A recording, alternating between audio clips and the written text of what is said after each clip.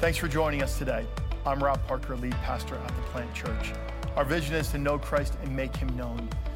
If you are interested in getting connected, or if we can help you in any way, email us at info@theplantchurch.org.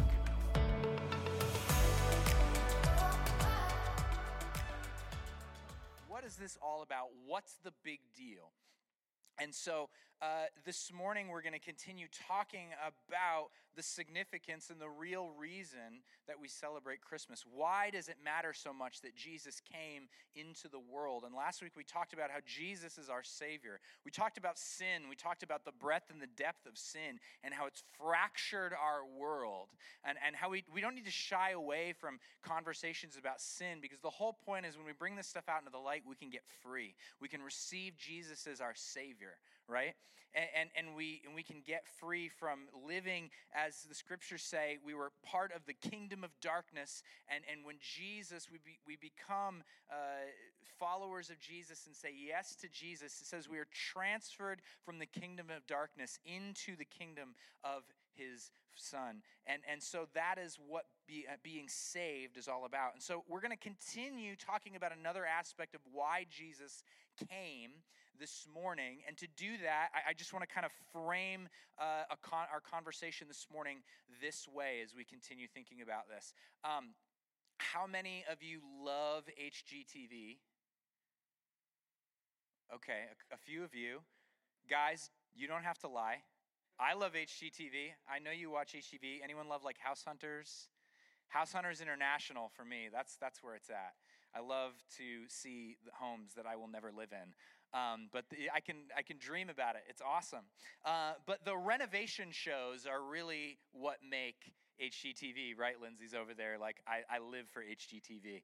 I know it. I think this is off HGTV now, but right, Fixer Upper was the big one, right? It's gotten so big, they have like their own network now, right? Property Brothers is another one. If you watch Property Brothers, love it or list it. I've seen that one a few times. And I love seeing the before and after renovations of their spaces in their home. You know what I'm talking about? Where you're almost like, is that even the same place sometimes? You know what I'm talking about? So I have a few of these. This is from HGTV's website. This is their top 25 before and afters. This is the before of this kitchen. Let's see the after. It doesn't even look like the same place. On this one, I was going back and forth for like 5 minutes. Like, is that really it? Go back one more time. Can you go back to look at that before? Go. Yeah, it doesn't even look like the same place. I almost don't believe it. Go to the next one here. Let's see this before. This is terrifying. This is a bedroom renovation. Wait, what's written on the wall there? Go back. It says, maybe we shouldn't read that. I don't know what it says. Go to the next one. Go to the next one. Look at this bedroom transformation. Isn't that amazing? Who's ready for like a weekend getaway there, or you just want to live there now? You're like never going to come out of that room. It's just so nice. How about this next one? This one was my favorite. It's just a simple kind of like four-season room with a wood stove. Go to the after. Look at that transformation. Kind of simple, a little understated, but those leather couches are calling my name. I just want to sit there, read a book, just enjoy the day, light that fire. It's perfect. I love these before and after transformations, but maybe you already know this about all these renovation shows on HGTV, but they're completely fake. Did you know that? And they're very open about this. You can read about it right on their own website about how this all works. I think because they started to get sued, and so they had to just like, hey, like this is just for fun. So the renovations are totally real. Generally, like on Fixer Upper, you would have to pay all the money for your own renovation. So there's like a budget, I think. I don't remember that show too well. Lindsay, you're like, yep, that's how it works. So you give the whole script of how these shows work. Episode 4, season 2. So you'd have like a budget. You'd have to supply the money for the renovation yourself. They do this incredible renovation. They do all this stuff. And then they bring in the furniture, the decorations. And you're like, I am ready for that bedroom to be my bedroom. That's going to be my like reading room. That's going to be my kitchen. I'm ready, right? You love the transformation. But guess what? When they're all done taking the video footage and the family comes in and they're all excited and they see and they're sitting on the couches and they do it. They take all of the furniture and the decorations and leave you with an empty shell. And I'm not even kidding. It's real. I know. I just ruined someone's day. I'm so sorry. They take it all away, and you're just left with this empty shell. And then all of the rooms that they didn't show you in the renovation, you know what they were doing with those? They were stuffing all of the production equipment and all of your furniture. It was like stuffed in those rooms. I know, I'm sorry. I've ruined HGTV for you all. They're doing this whole thing, and they take all of the furniture away. They take it away, and you're just left with that empty shell. Are you as disappointed as I am right now? I'm never watching HGTV again, right? Well, probably not. That's not true. I'll have it on later today. But imagine having this incredible space renovation done. Imagine having this amazing home, and it's the best designers in business have just put these couches and the perfect rug and the perfect plant in the corner, and this painting's perfect. I love it. Oh, I want to keep it. Nope, we're going to take it all out and move it on to the next place. How terrible is that? We don't just want the work done on the house, do we? We want all of that amazing design work on the inside, right? We don't just want the work done on the house. We want all of the couches and the beds and the stoves and all of those things too. We don't just want the new space. We want the life, the new life that's being envisioned in that space. And so as we are continuing this series today, I want to bring it kind of back into the spiritual world, into our walk with Jesus, and say this. We have this sense of longing for something to fill the space that isn't just for home improvement shows. You see, when we have this sense of longing for something to be filled in our lives. And this is a great example of what we want to experience, or what we're called and created to experience in our walk with Jesus. Last week we talked, as I said, about Jesus as our Savior, that when Jesus becomes your Savior, He renovates your heart. There is a regeneration that happens through the Holy Spirit when you say yes to Jesus, when you are saved, and the house of your soul is renovated. But Jesus does not only renovate the space, He wants to fill the space with life. And that filling of the space is what we call sanctification. Jesus is not only our Savior, He is our sanctifier. But how often have you experienced a sense of being saved and also then feeling stuck? You know what I'm talking about. You're saved. I've got this new life. Everyone's telling me I've got this new life. I even got baptized. And then it's like, did anything happen? Has anything changed? You know what I mean? I was saved when I was a boy. I grew up in the church, and I gave my life to Jesus. I said yes to Him. I was baptized, and nothing really changed. Even all the way through high school and into college, I knew the stuff, and I knew the right answers, and I read the Bible, and I prayed, but I at the same time had multiple undealt with sin issues that were still there. I was often anxious about if people were going to find out. And I was also anxious about things that had nothing to do with my sin. I was just anxious about my self-worth. I had a lot of self-hate. I didn't know if people liked me, if I was worth much. And I didn't know how to break out of that. I was stuck in the same old sin pattern, stuck in these same negative thought lies about my life. And it leaves you sometimes, tell me if you know what I mean, it leaves you sometimes wondering, like, am I actually a Christian? Am I saved? You know what I'm talking about? I see heads nodding. You know what I'm talking about? Like, have I done enough? Did I say the right words? You've probably felt like that. See, I was living in a house that had been completely renovated by the power of the Holy Spirit, but I had not let the interior design work of sanctification begin in my life. You see, we weren't just meant to have a renovated space. It was meant to be filled with life. A.B. Simpson, the founder of the Christian and Missionary Alliance, actually describes it this way. He says, regeneration is like building a house and having the work done well. Sanctification is having the owner come and dwell in it and fill it with gladness and life and beauty. Many Christians are converted and stop there. Hear that? That's really important. You're converted. You are a Christian. You are saved. Your sins are forgiven. Done. Many are converted, he says, and stop there. They do not go on to the fullness of their life in Christ, and so are in danger of losing what they already possess. You see, Jesus did not simply enter into this world at Christmas so that we could be saved. Jesus came into this world so we could be sanctified. His desire for you and for me is that we be wholly, completely, utterly sanctified. Now that means two things. First, it means that we are separated from sin.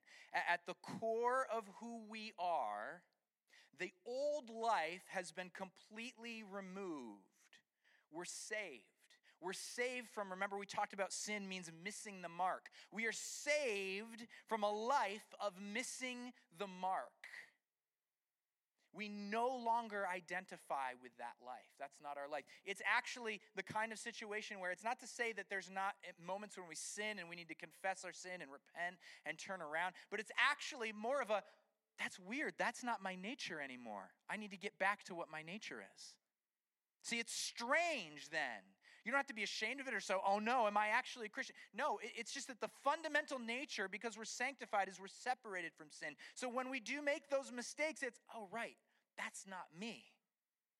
I can confess that. I can bring this into the light. There's no shame. I can be forgiven again, and I can keep going forward. But we're not just separated from sin. This is so amazing, and this is huge for us this morning. We are also in sanctification dedicated to God. Our great calling in life is not simply to be emptied of sin. It is to become full of Christ. What you and I were born for is a life that isn't simply about avoiding sin. That's exhausting. You've probably done that. I've done that. It's tiring. You and I were born for what Simpson described as the fullness of the life of Christ. We aren't simply saved so that we can have a nice renovation of the heart and have this empty shell.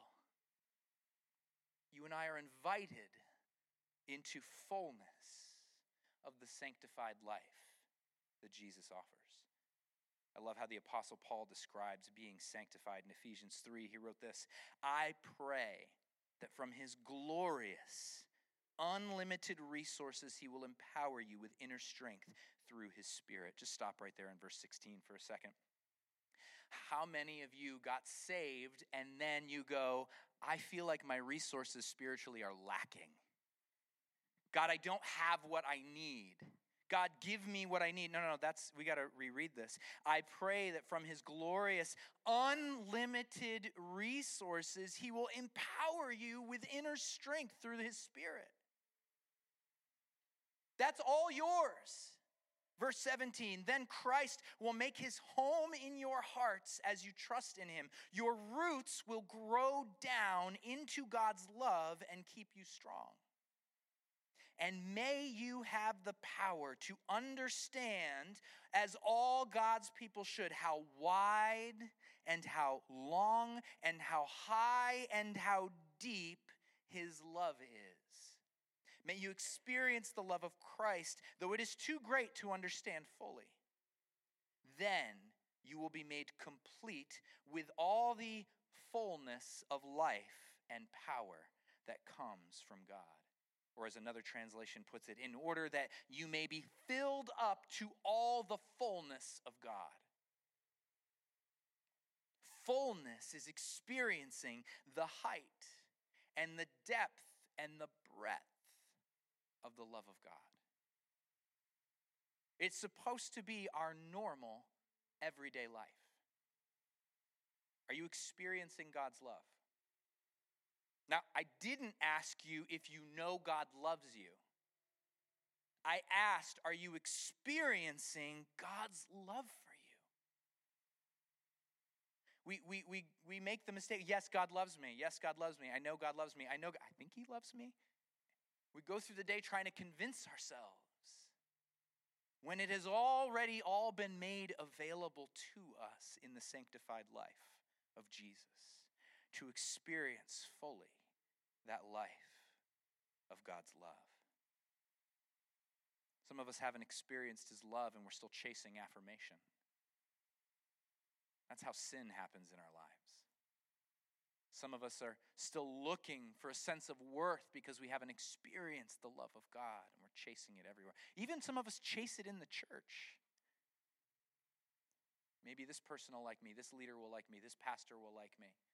Maybe they'll think highly of me. They'll think I'm spiritual. Maybe other people in the church will think that I'm very mature as a Christian. Like, honestly, that doesn't matter. Have you experienced the love, the fullness of Christ in your life?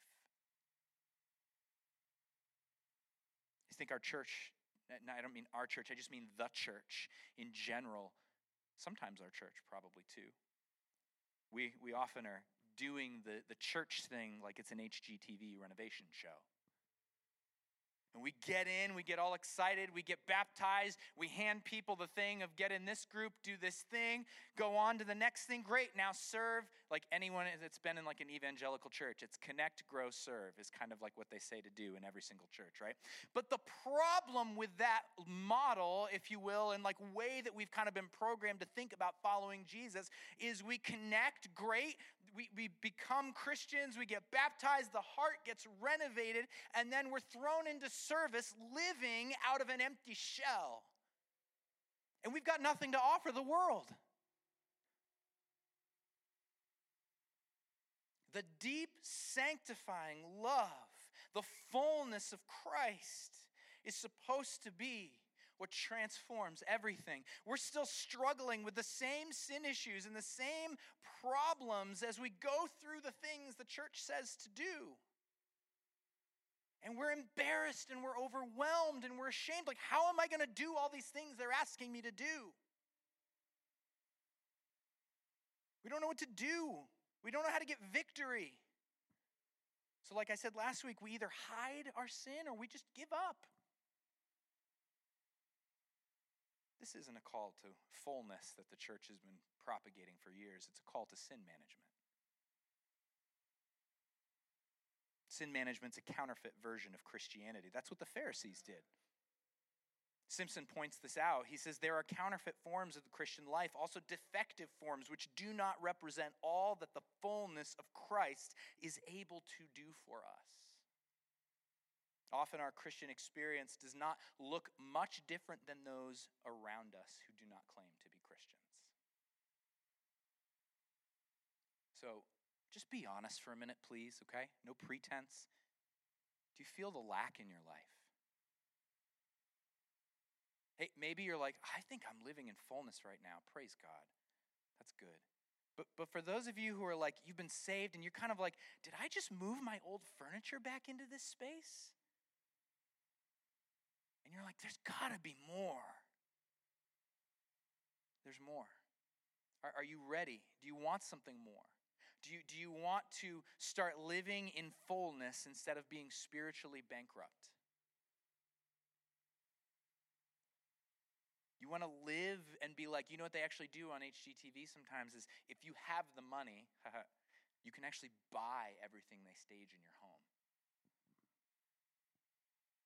That's nice. Let me tell you something. When you are sanctified by Christ, you're not drawing from your own account. You're drawing from the Father's account, and you've got plenty of money to buy the furniture. You see, the issue that we're feeling in our lack right now in our churches, that we don't have anything to draw from to love people radically and serve the world, it's not a salvation issue. Hear me. It's a sanctification issue. And so, not only has Jesus come into this world as a little baby to save us from our sin, but he has come to sanctify us, to give us the fullness of life that we were always intended to live with. So this morning, I just want to briefly walk through a few passages of Scripture to help us understand three principles of sanctification, so we can receive Jesus as our sanctifier. So we're going to kind of journey through the Old and New Testament just briefly here, but we're going to read a couple of the readings actually that we read along with the Advent candle lighting this morning. So first, Genesis 3, 6-7. We're going to look at our first principle here, and it's simply this, principle number 1. We cannot sanctify ourselves. This is like using your own furniture in the renovation. It just doesn't work anymore in that new space. It just doesn't work.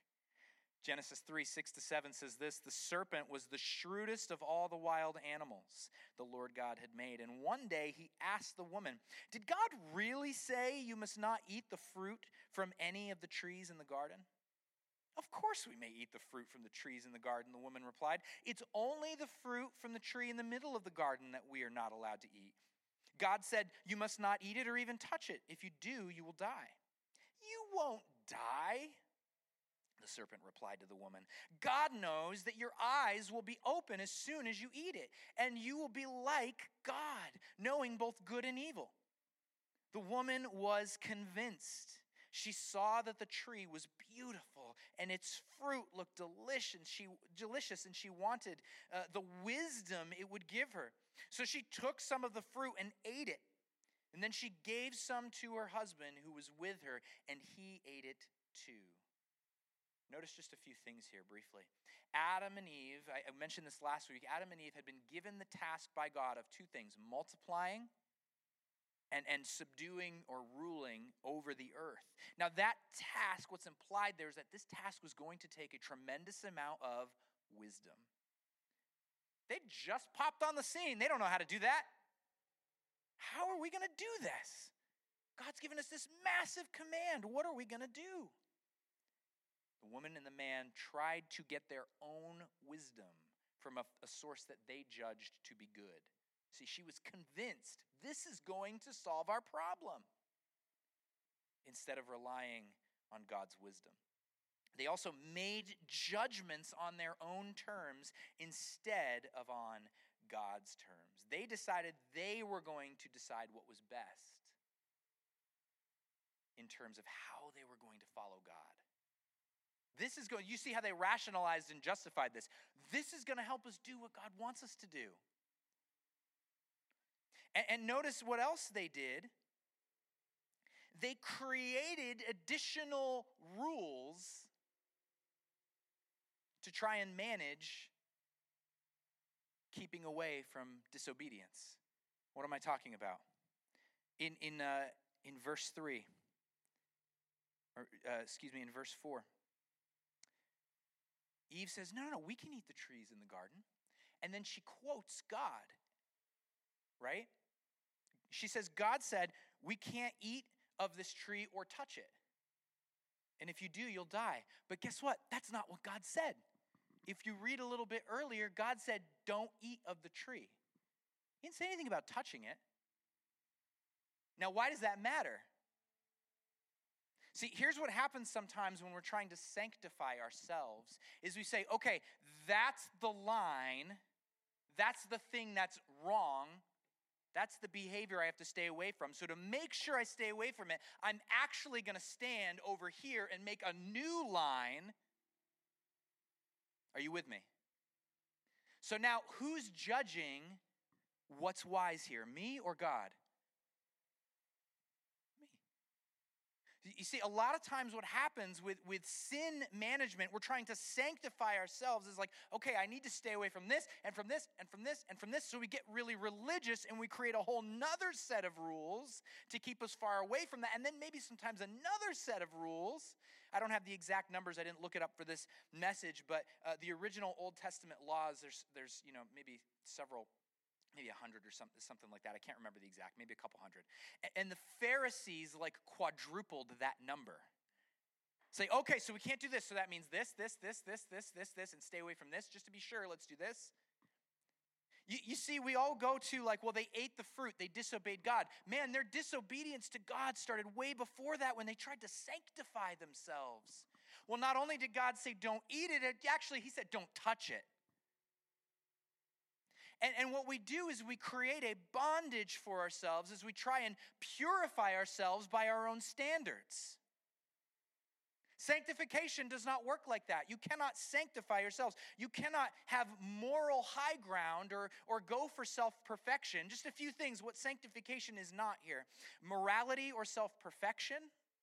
It's not behavior modification. Just like, okay, I just have to check the list off, this, and that.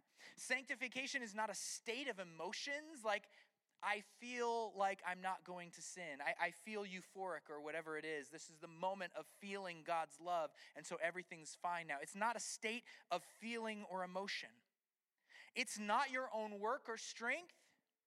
I'm just going to stay in these tight parameters, and then I'll be okay. This is what a nerdy pastor's kid does, i.e. me, when I was little. I was thinking, like, can I go a whole day without sinning? No, normal kids don't think about that, but that's what I did. I'm going to try and do it. And, like, I was missing the point as a kid completely. See, I was trying to sanctify myself. So here's the principle again. You and I cannot sanctify ourselves. Second principle is this.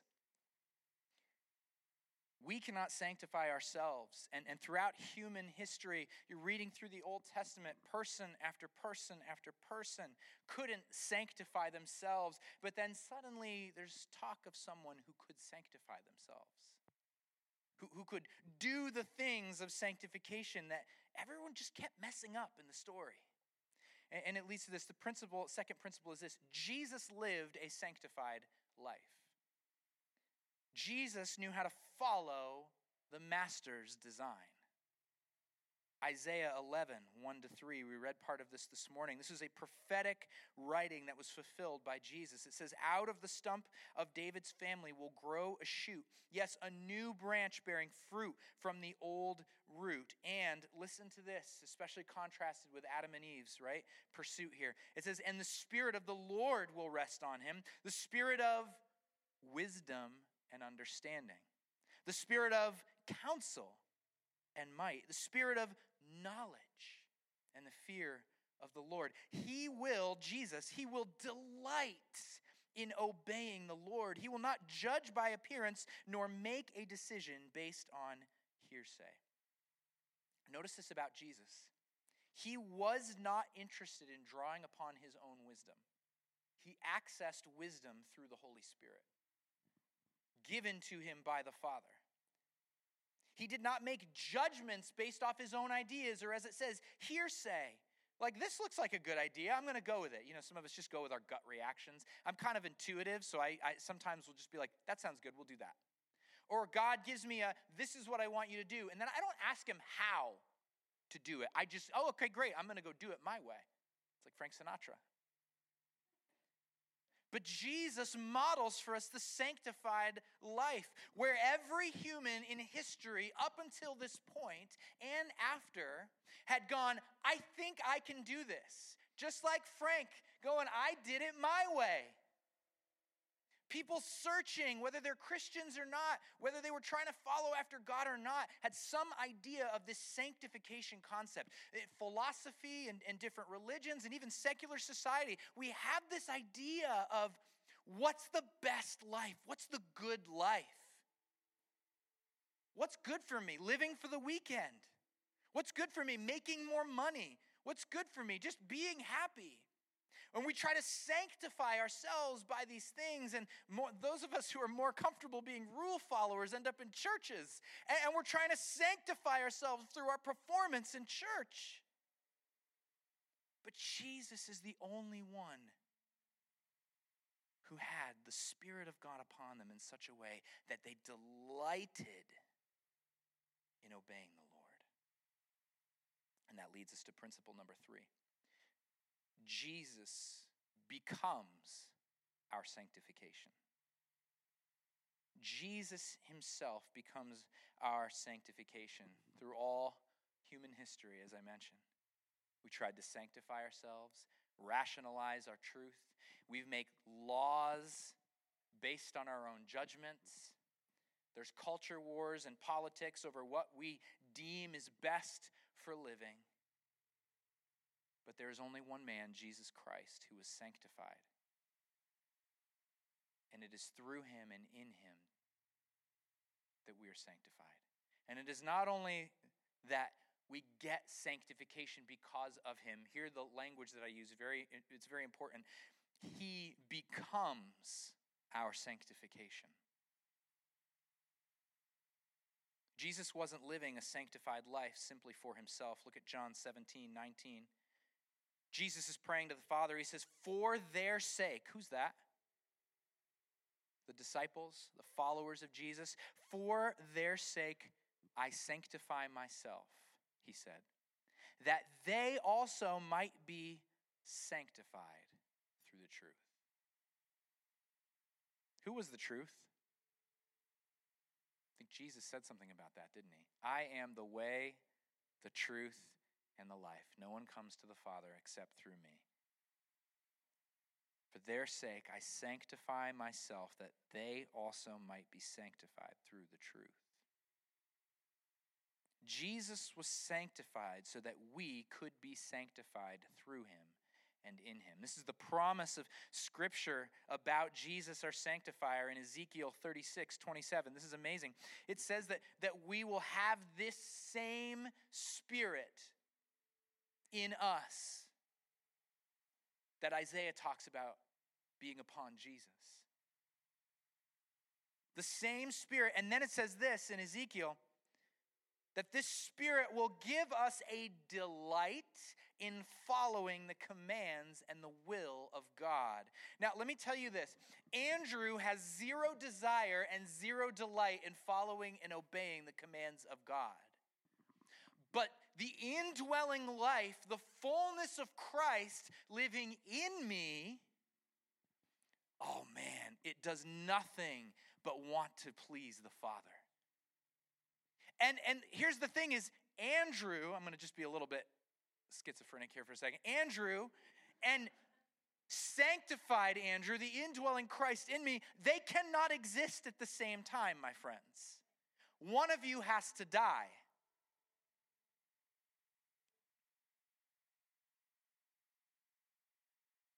Jesus desires to become our sanctification, to dwell in us. But you got to get out of the way. You got to get out of the way. Come on. He didn't simply come to save you for eternity. He didn't just simply come so you'd be free from sin finally one day. He didn't just simply come with your fire insurance, if you've heard that joke before. Your get out of hell free card. I'm thankful that I am saved from the kingdom of darkness, right? There's great joy in that. But he didn't just come for that. He wants you to experience eternity today. He wants you to experience freedom today. I'm not sure if you guys heard me. Hold on. You don't just need to experience. Well, one day when we get to heaven, this is going to be so much better. One day when there's a new heaven and a new earth. That's not what sanctification is. Sanctification is you get to experience eternity today. You get to live freedom and victoriously the life of Christ in all his fullness now, not someday. He wants you to know and experience the love and fullness of God now, today, not someday. As sure as you know you are saved, if I can use that word, for eternity. As sure as you know that your eternal life is paid for, that you're forgiven, that your sins have been washed away, as sure as you know Jesus is your Savior, he wants you to know he is your sanctifier. So I want to go back to the question I asked at the beginning. Are you saved and sanctified? Or are you saved and stuck? I've been stuck. There are seasons when we get stuck again. Let me tell you, this life of sanctification is an ongoing work. Yes, absolutely. The fullness of everything now, and it's increasing. It's just like salvation. We were saved, we're being saved, and we will be saved. Sanctification, we've been sanctified, we're being sanctified, we will be sanctified. But the thing here is a lot of times we're living off of way less than we're supposed to be. The sin that you're still struggling with, the hiddenness you have, man, you don't have to be languishing in that. You don't need to be stuck. You can get victory over it. You can get victory over your self-hate. You can get victory over your anxiety. You can get victory over that worry that you have. You can get victory over it.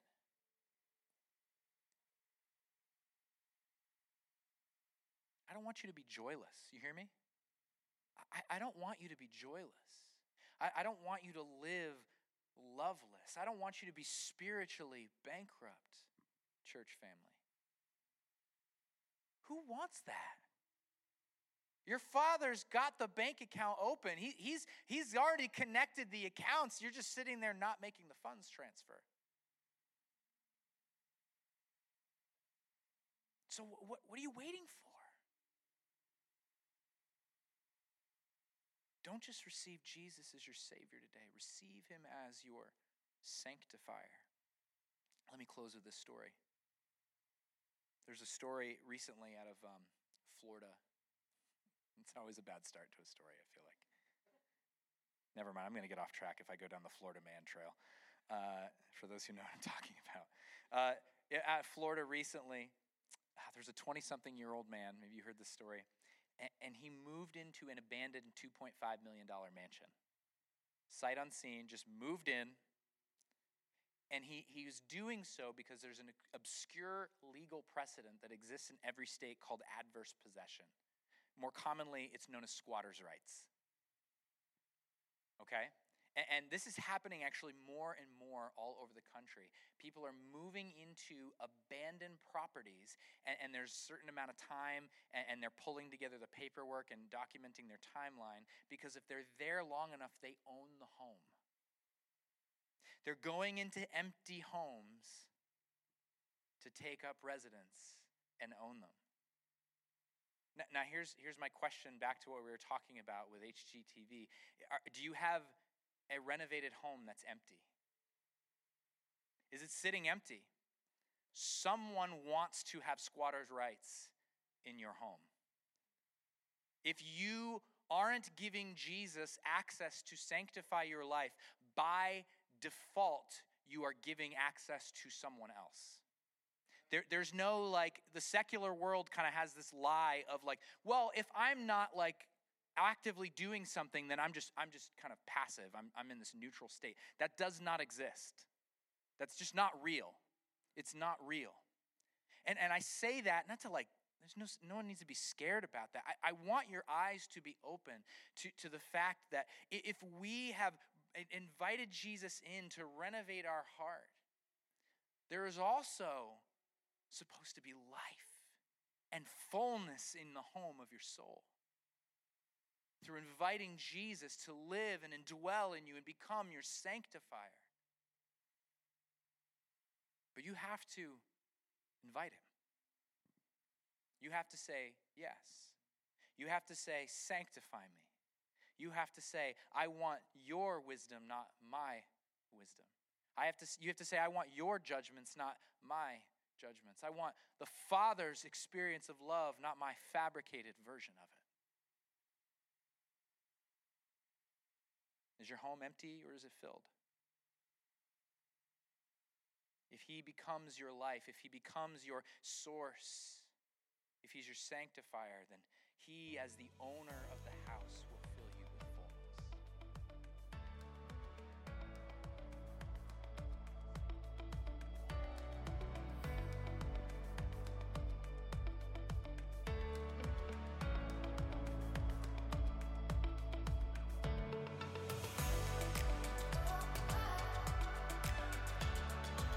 It was great having you with us today. We do hope that this sermon inspired you to know Christ and make him known. For more sermons and resources, please visit us at theplantchurch.com.